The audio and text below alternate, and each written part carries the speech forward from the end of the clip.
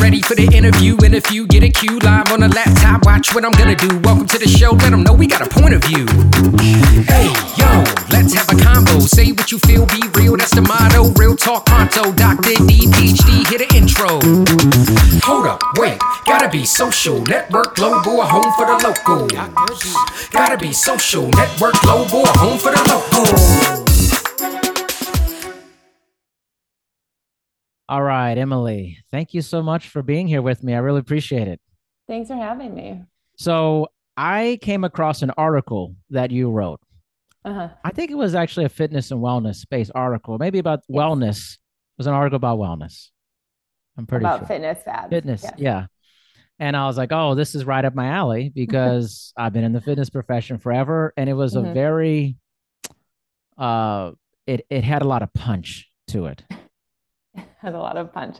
Yeah, I mean, I write for Vox, obviously, and I cover business and finance. But one thing I also do over at Vox is kind of I have a newsletter that's called The Big Squeeze, and basically looks at the ways that kind of we are squeezed and tricked under capitalism. Not to say that fitness fads are a trick, but basically, as a person who feels like I have fallen for a million different fitness fads and has a Peloton sitting in the room next to me, I was like, this is kind of a fun one. And I know actually recently you had a guest on who I spoke to as well, right? Natalia, who Natalia's great. Yeah. yeah, who covers this a lot. And so basically, like, I talked to my editor, and we said, like, why not do a story on like the ways that we kind of continue to spend money on fitness, even though, like, probably fine to just like go for a walk or whatever. Yeah, it's interesting because I spend so much time on committees and stuff talking about fitness and wellness and kind of how in our business, it's kind of our fault. We've done a weird job of messaging and providing Mm-hmm. the messengers for what it means to be fit and all the different propaganda and items. It's kind of a snake oil salesperson type of business in many ways, you know? Mm-hmm. I mean, I don't know if I would say that, but like, I think for this story, at least that I worked on over the summer, like, there isn't money in telling people to go for a walk. There isn't money in telling people that their gym membership that costs $25 a month is just fine. And so, you have a fitness industry that obviously much more about than I do, but that is constantly inventing a new thing. I think back to when I was younger and my mom got into Tae Bo in the 90s, and watching my mom punch and kick in our house in Wisconsin by herself, and make me do Yeah. it with her. And I talked to a lady over the summer who lived in LA and had been in the workout videos, and she said it was like a cult. And she was telling me, like, oh, no, Hmm. no, but it's not the same as like a Peloton or SoulCycle. But I think, like, there's an argument to be made there that it is, and that these things sort of come and go, in part because like marketers and new companies pop up, in part because things get trendy, and in part because you get bored with workouts. Like, you want something new. It's fun to try a different thing, and sometimes it's also terrible to try a different thing, but you do it anyway. Yeah, it's always a different hustle in fitness all the time. I mean, it's been like that forever. And, the industry hasn't been formalized for a really long. It's not been that long that the industry's been formalized. So I feel like we're kind of finding our way, but we always have this thread of like what's new, what's different. And it's hugely unregulated, the industry as well. Mm-hmm. So anyway, I thought the article was really interesting and your approach to it. But I like all the articles that you write. Like the airport one was very interesting to me because I travel a lot. And Which one? you're trapped in the airport, like with the Oh, pricing and everything. I mean, like it's kind of a crazy environment, you know? right. I mean, it's kind of, I mean, that one was just interesting because we are trapped, like, everybody experiences this, right? You go to the airport, you are stuck there. And if you are anything like me, I will almost always stop to get a glass of wine before getting on the plane, like, Yeah. full stop. And I do kind of feel like there are no rules at the airport. But at the same time, like, you do pay for the fact that there are no rules at the airport. That being said, there are rules, but um, it's not the airports can charge whatever, at least in the United States. I got into this a little bit, that they're allowed to do something called street pricing plus 10 or 15%. Now, the weird thing about quote unquote street pricing is that it's calculated um, it's a little bit funky, the calculation. Basically, the airport says to the restaurant, let's say, you can charge whatever street pricing is plus 15% on top of that, for example. But then the airport and the restaurant kind of haggle over what street pricing is. So, like, I live in New York City. Street pricing at JFK is not what it is at the bodega around the corner from me. It is what it is at a restaurant in Midtown that I would not go to. So it is a little bit tricky, but it is, they know that they have a captive audience. And it is also, I think, to be fair to the airport vendors, a lot of the people I talked to did say it is, it's expensive to operate at the airport. There are things that you are doing at the airport to operate there that you wouldn't elsewhere, right? Like, you have to get all of your employees through security. They also have to work kind of wonky hours. Getting a food delivery is not, you're not pulling up on the side of the road, right? You might have to drive onto the tarmac. Well, then you have to get insurance in case that truck runs into an airplane. So there are all sorts of expensive reasons, or there are all sorts of reasons that operating at the airport would be a little bit more expensive. I mean, that being said, it is hard not to feel like when you go to the airport, you are getting a little bit squeezed, but that's kind of the price at least somebody like me ends up paying, because the right answer is ultimately like bring a snack and sit at the gate by yourself. But not everybody's that responsible. I thought that was interesting. I've noticed kind of a thread in your writing is like you'll say things like that, but then you're like, but I'm not going to do that. Like, I'm going to do like, and I love that level of honesty that you bring to your writing. Is like, you're not trying to say, well, yes, I'm so virtuous, I would do this. You're like, well, I'm not going to do it, but here's probably what would be good, type of thing. Right. I mean, I think that's like, it's tricky because I think, like, as consumers, we don't like to think about our roles in things sometimes. Like, to be honest, some of the meanest emails I've ever gotten were over a story I wrote, I think I want to say in 2021, about credit card rewards points. Like, because basically the way credit card rewards work is like, when you go to, I don't know, a store, right? If you use a credit card reward, like a rewards credit card, sorry, been talking all day. So if you use a rewards credit card, the merchant has to pay a higher fee on that than they would if you use cash or a debit card, a transaction fee. And they pass that fee a lot of the time onto other consumers, right? So the merchant does. So if they're they have to spend a bunch of money on these credit card transaction fees, they eventually just pass it into their product. So it is a little bit of a cash transfer situation where cash payers, who often tend to be lower income, wind up subsidizing the rewards of people who have the credit card rewards, who oftentimes are wealthier, a bit more credit savvy. A lot of people didn't like that. We don't like to think about our own behavior, and like, I don't like to think about it either. Like, I use a rewards credit card, like, full stop. I think that the answer there is like, if you want to, maybe don't use it at like the bodega on the corner. There's a reason that the bodega guy's like, hey, we'll give you a cash discount, or and the flip side, like, we're going to charge 10% more if you are using a rewards credit card, especially if you're making like a $5 purchase. But I do think, like, there is something to, like, it's really uncomfortable to think about how these things work, but I think it's also like, you just have to kind of, like, just because you think about it doesn't mean that, like, you're an evil person for using a rewards credit card. Like, it's fine. It is what it is, but like, maybe we want to think about that. And like, I'm certainly not at all perfect. Like, I don't know. I mean, like, so much of this is also stuff that happens in my own life, or that I'm like personally interested. I mean, to get back to the fitness fads one, like, that was one where I was like, my God, like, I've done so many of these things, and like, I will fall for it every time. I have a story on it tomorrow on like online shopping, and like the countdown clock. And like, the countdown clock when you shop online is made up. Like, it will just reset itself most of the time, unless it's like Taylor Swift tickets, right?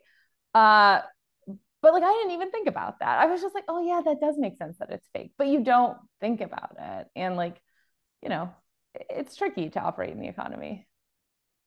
It is tricky. And how did you come about wanting to write about something like this, like the big squeeze, and how maybe like giving people this information and then letting them decide, like, hey, I'm just going to go ahead and, I know this is happening to me, but whatever, I'm going to do it. How did this come about? I mean, so like this, like the column itself was born. I mean, the original idea was to call it "That's How They Get You," which I think like is pretty intuitive there Right. because it is something that happens in your daily life where you're like, "Oh, that's how they get you." Like it really does happen. And I It think it was a does. couple of years Yeah. ago, I was talking to somebody. I don't know where we were, what it was.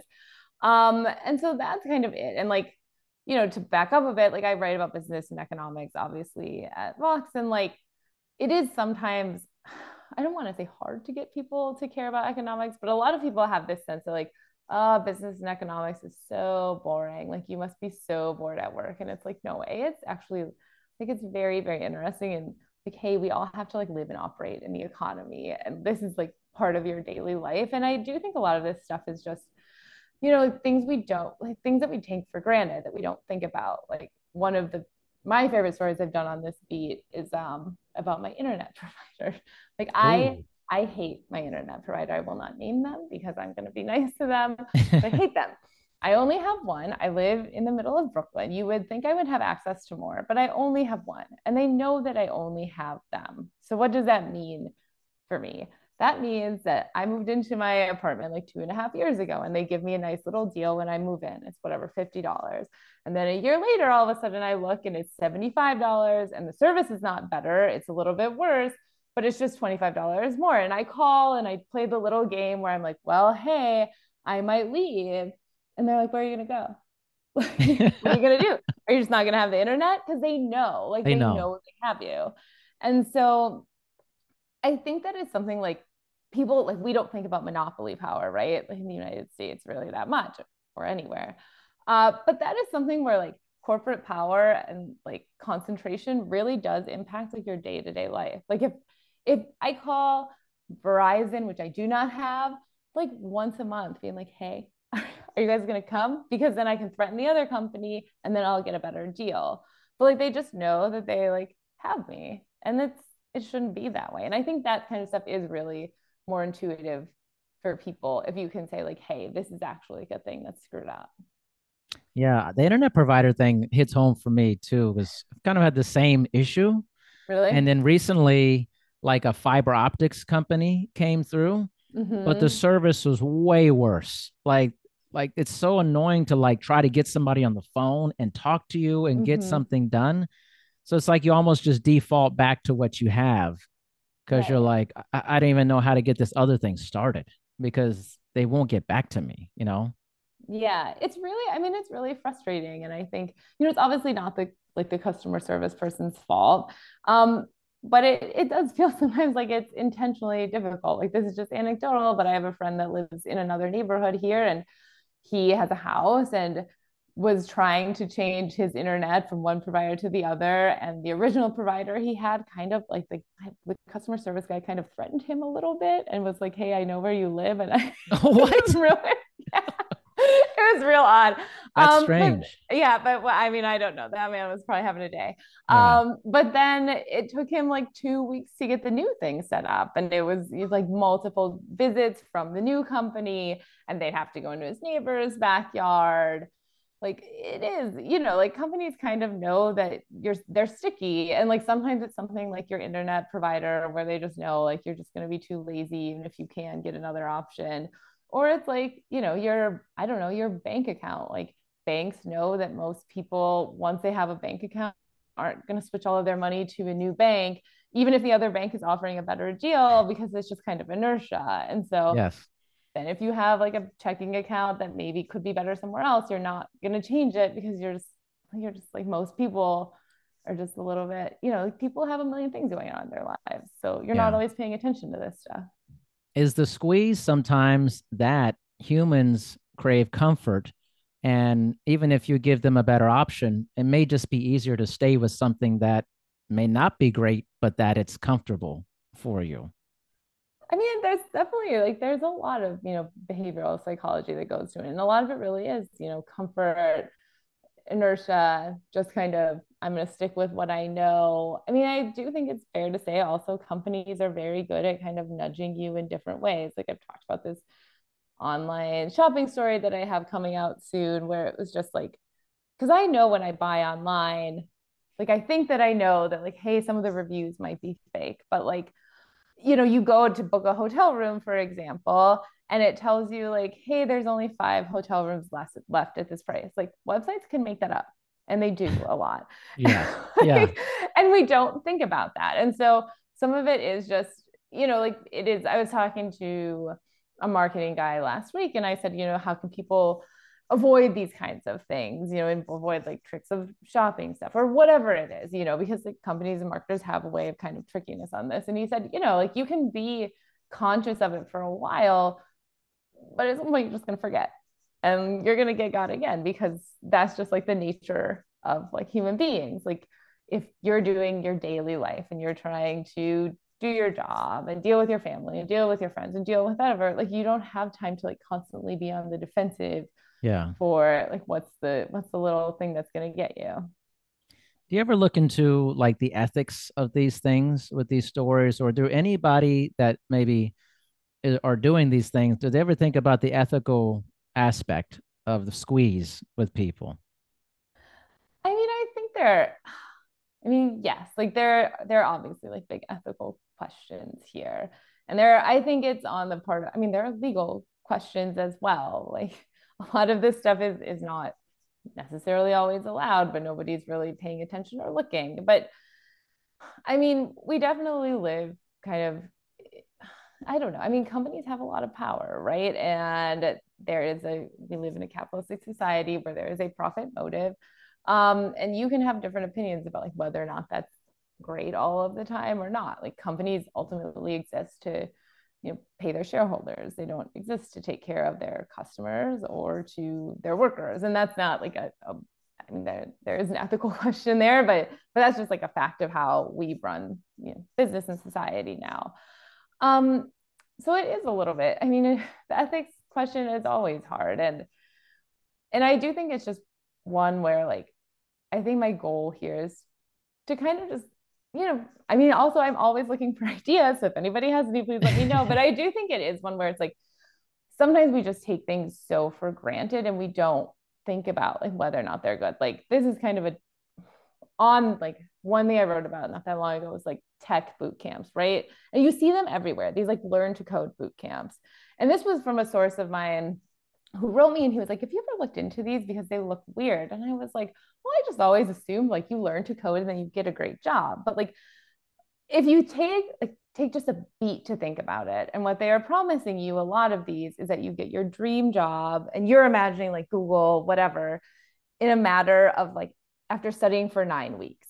That fundamentally doesn't make sense. And these things are a little bit predatory because they are showing Yeah. up for people who maybe are looking for a career change, maybe people who aren't making a lot of money in the moment. Like they do tend to target certain audiences, and they do sometimes also put people into a lot of debt. And so all of a sudden you wind up with, I know, $10,000-$20,000 worth of debt with some certificate that actually Microsoft and Google don't want, or you Right. wind up in these income share agreements where you get some kind of a job in tech, but maybe it's not a great one. And also, hey, you owe the company that educated you a big percentage of your paycheck. That's not to say that the boot camps don't work for everyone, but I think like that was one where I just, again, like I've seen like people I know in life on LinkedIn who are like going to design boot camps. I've been like, oh, I guess they're just going to give job and graphic design, and then not thought about,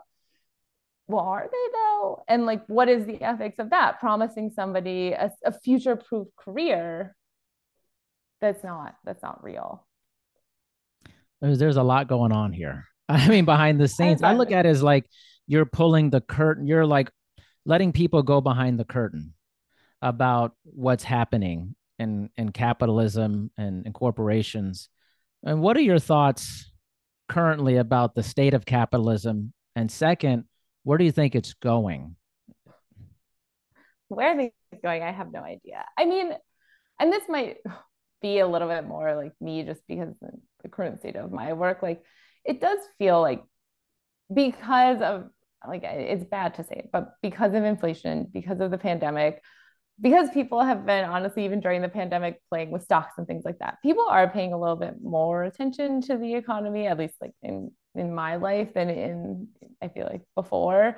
That's not necessarily in a good way, right? Like everybody feels really, really bad about inflation right now. Right. And in a way that's like you would actually rather not have to think about that kind of stuff. Um, and I think that there are, like, it's always good for people to talk about this stuff and to think about this stuff, because I think sometimes it feels like very foreign, and it feels like, well, that's just something for like very serious people somewhere else. But it's like, no, like this affects your day-to-day life. And so, it's hard, but I think it's good to talk about, like, again, like you have only one internet provider. Like, should it be that way? Like that, and that is like an extra 25, $50 a month. That, like, what if it weren't that way? And why is it like this? Or maybe your cell phone only has one provider that reaches that area, or things like that. And I think also, yeah, I mean, it's something that sometimes I feel like we're so politically divided on these things, but it's like actually there are some things that I think are annoying for everyone, and in the economy and in capitalism. And I have a hard time saying, like, yes, it's totally fine that only one company runs whatever. Like monopolies are tough, are not great. Yeah. Yeah. It feels like a very interesting time. Must be for you as a journalist, writer, when you're how do you read other stories? Like obviously you're writing and Mm-hmm. you're doing all this research and getting all this sourcing. How do you go about reading someone else's work? And how does that impact your own work? I mean, honestly, like it's really nice. It's nice to see.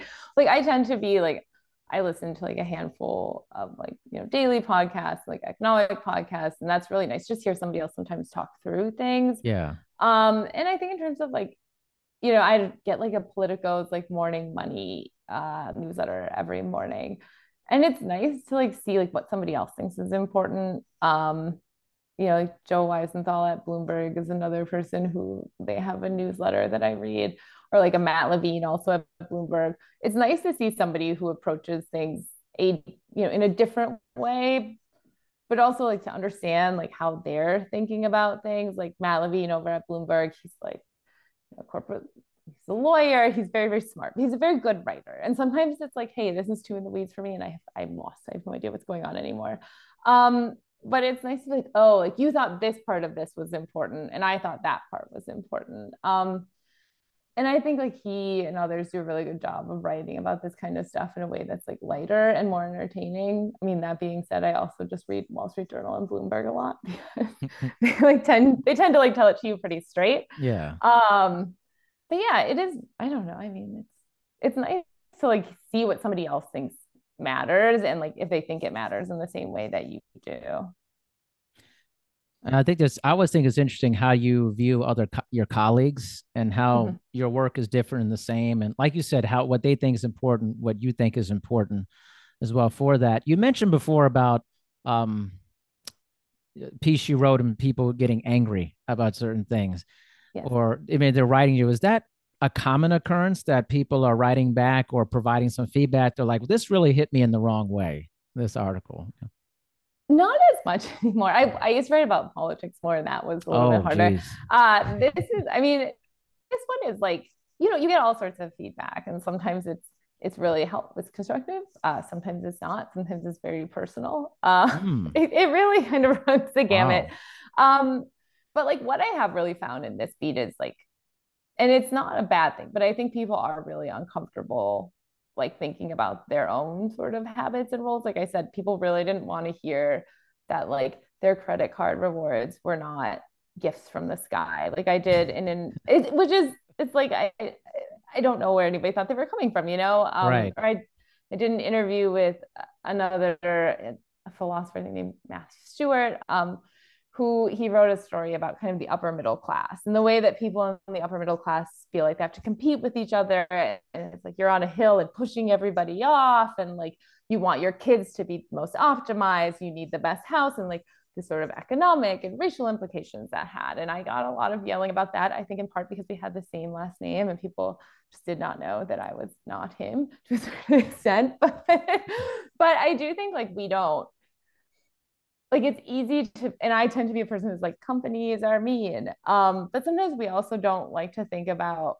the ways that we are complicit in this, and not consciously, but that you do want your kids to go to the best school. You do want to live in the best house. Like you do want, and we are made to feel like these things are scarce. Like a good higher education is scarce to a certain extent, right? Like not everybody gets into Harvard.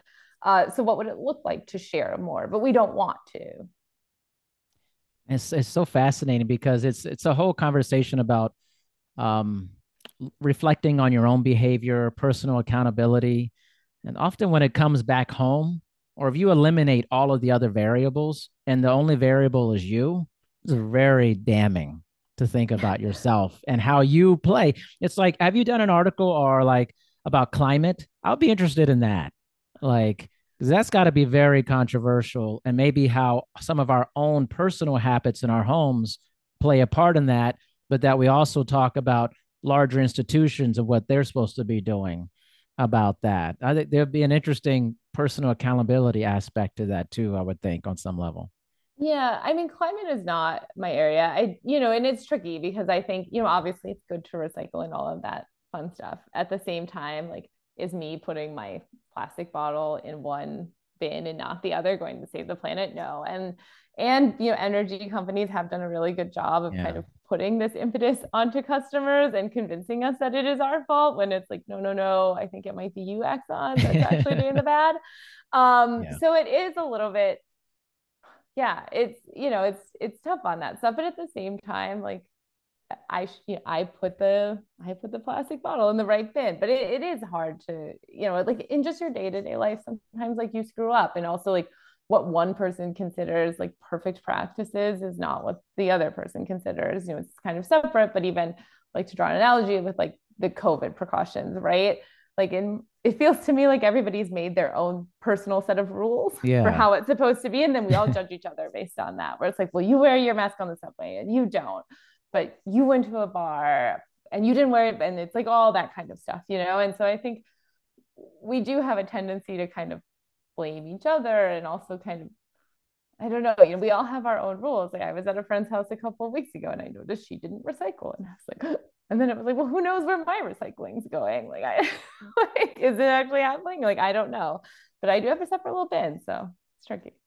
Yeah. I mean, that's another subject. I mean, I've been recycling forever, but then sometimes you separate it and then you go and you look and see and they just throw it all in the same thing. It's Well, this like, is it. wait a minute, what's happening here?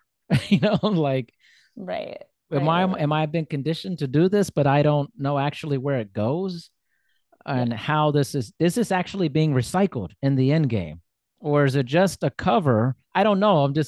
It's funny. You don't want to sound like it's like, wow, I'm going off the deep end here and Uh-huh. thinking about this. And I think there's an element of sometimes if people think too much about something and they start getting all of these thoughts about it, that it could become conspiratorial to others about it.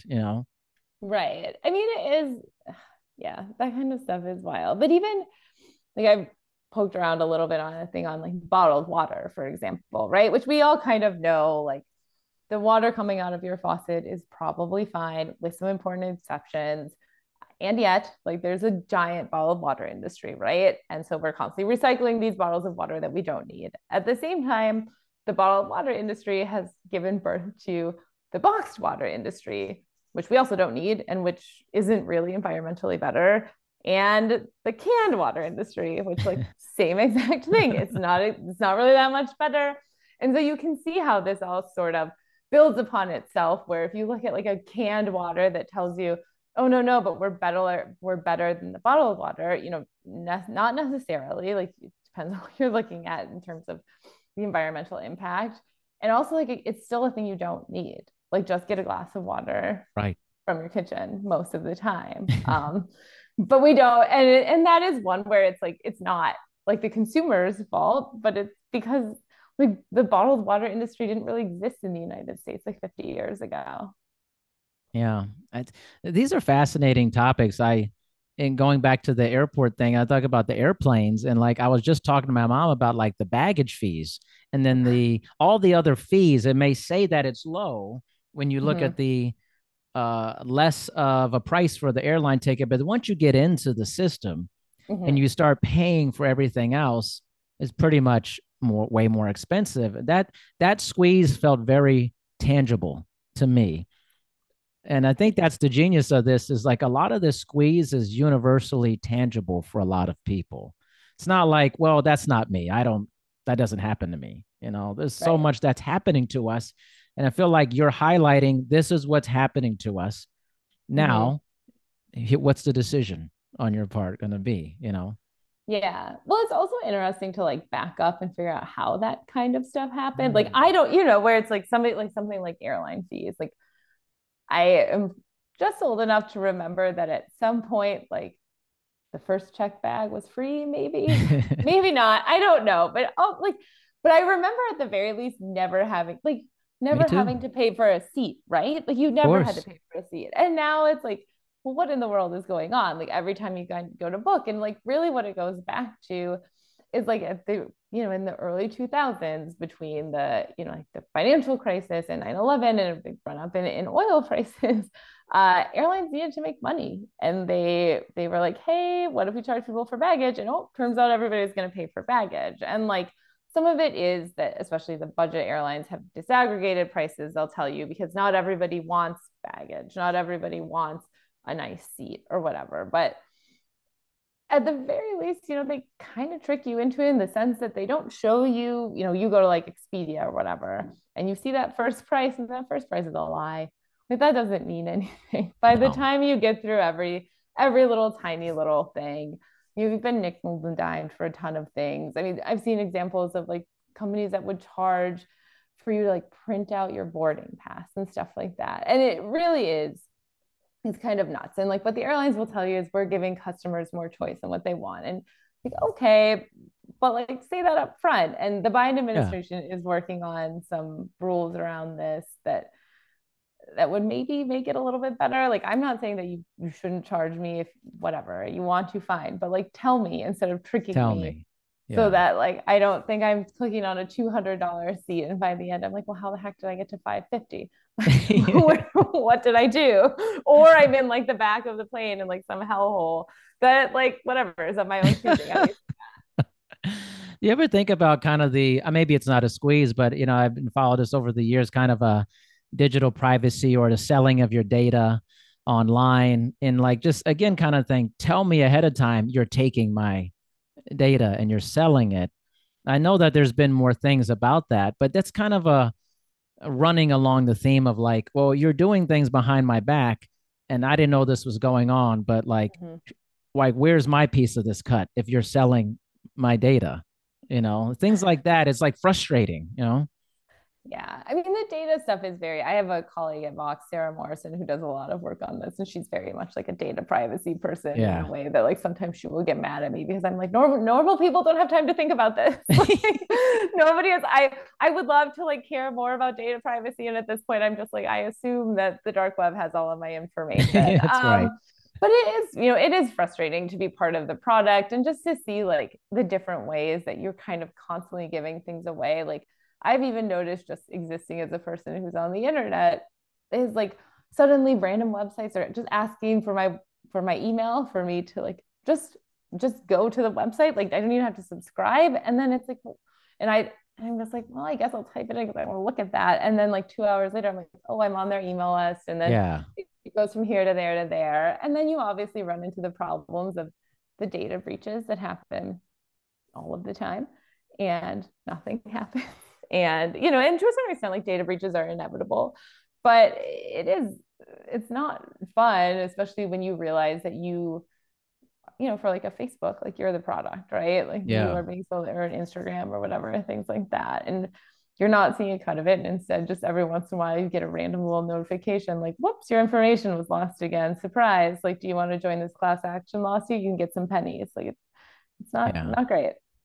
No, definitely not great. I actually, something like that happened to me. It was like through a mortgage that I had a long time ago with a Oh, different house, and there was these excessive fees. And I don't even know how this came about, but it was like a big suit and stuff like that.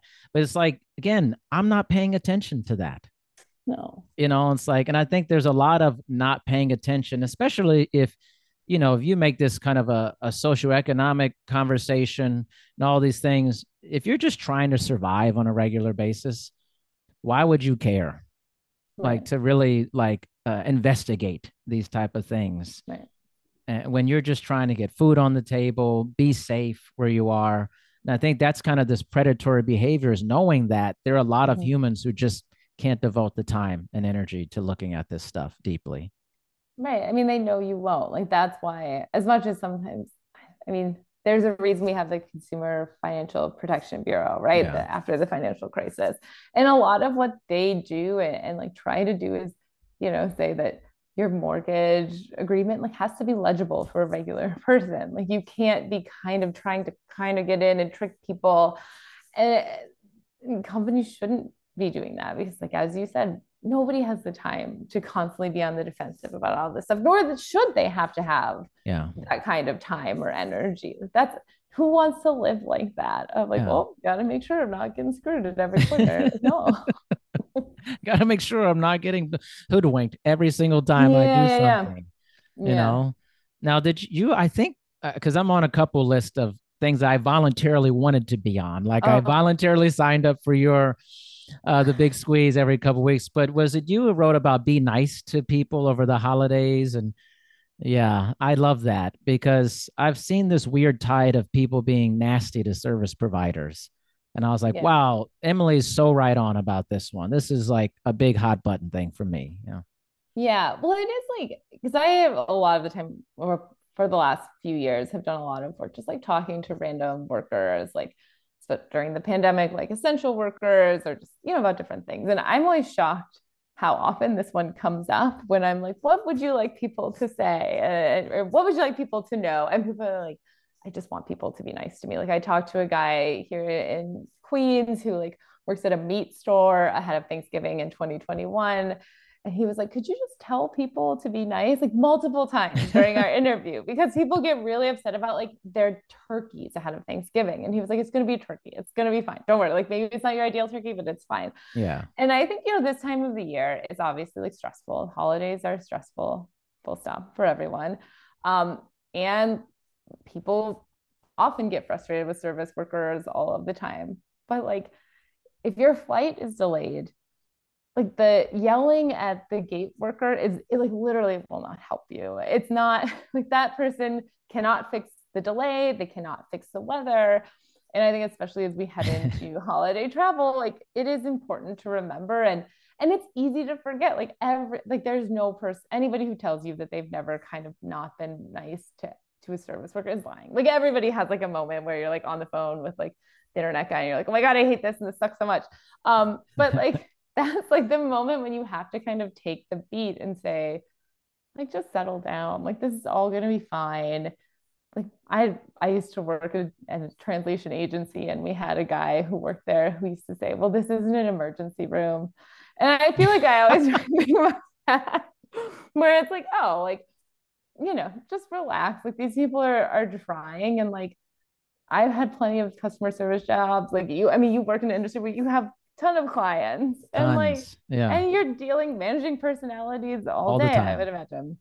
It sucks. And I mean, it doesn't suck, but it's tough. And it is like, it's not easy. And so I think it's just a good time of the year to kind of remember, like, everybody's a little stressed, just like settle down. And if you're 10 minutes late because the subway was slow or your food took an hour extra, whatever, like it's Yeah. fine. Like you're gonna be fine.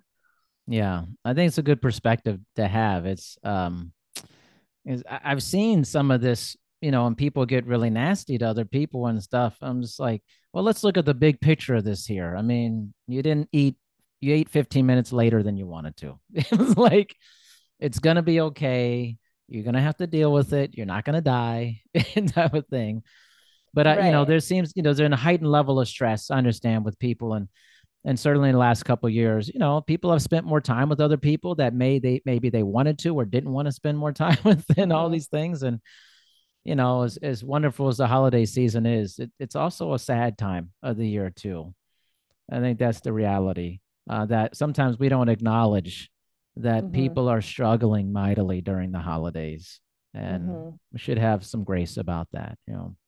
Yeah. I mean, it's been a tough it's been a tough few years, and I think that's one of those where like it's and the holidays are always extra hard, and it's hard. It's easy to be like, no, I'm mad right now, and like take it out Yeah. on someone else, but it's like, you don't know what's happening in that person's life either, or what's going on for them, and I think that works on both ends. But I think I've had customer service jobs, and it was wild how like a single person could just ruin my day Yeah. over something like so silly. And it's like, why? And I still remember it like 10 years later, and I think Right. about it, and it's like you don't have to be that person. And it's a tough time of the year, but it's tough for everybody. And I think it's also important to note like a lot of places are still facing worker shortages. That's And right. so those workers are super stretched. Like they are aware of it. It's not, maybe it used to be four people working at the whatever store with them. Now it's two of them.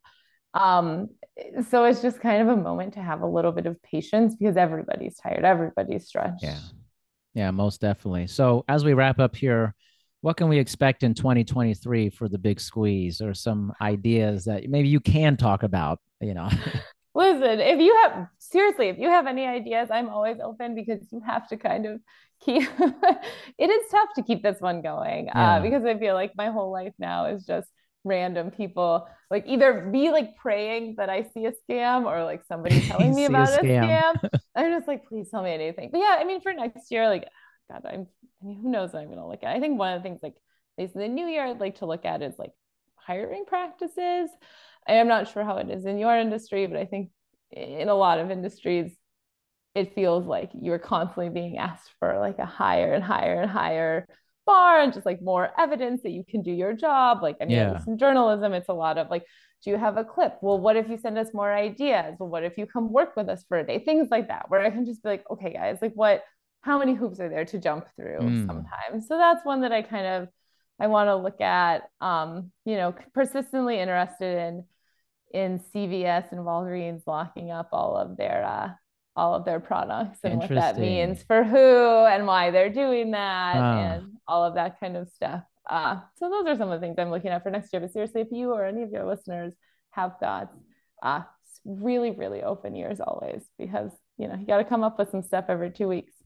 well, I think that's yeah, every 2 weeks. I mean, it comes around quicker than you think, you know? It It's really like, does. right? And it's wonderful. For everyone who's going to be listening, Emily is an awesome writer, and I love that it lands right into your inbox and you can read it right inside the email. Mhm. It's awesome. It really is. I like don't subscribe to a lot of stuff. I mean, a Mhm. lot of stuff's just bullshit to me, honestly. But like this is awesome. Like as Oh, soon as I read, I think it was in my news feed, one of your articles, and uh-huh. then I dug deeper and I looked about this every 2 weeks. I was like, this is like my type of thing, and I voluntarily signed up for it instead of being involuntarily signed up for lists, which always happens to me. I swear. I'm like, how did I get on this Jenny's baked goods list? I didn't go to that site. Like, No. We really should all just start our email addresses over once a year. Just otherwise it's just impossible. Right. It's like, well, I have no idea. But I'm glad that yeah. But no, it genuinely but that's lovely to hear. And yes, I don't spam people. I mean, I hope not. If I do, it's not on it's on No, purpose. and you're very accessible. I got your email address from the article. I was like, oh, great. I'm the type of Mhm. person, if I want to do something, I just reach out. And either it happens or it doesn't. The Yeah. person says yes or no. That's fine. Either way. And so thank you for giving me some time. And it could just let people know how they can connect with you and sign up for the Big Squeeze. Yeah, so well, you can find me at vox.com, VOX. That's where I work. Senior correspondent there. You can email me at emily.stewart@vox.com. And I'm on Twitter at Emily Stewart M, as in Mary, because I have a very common name. Right. Emily, thank you so much. I appreciate you giving me some of your time today. No, thanks for having me.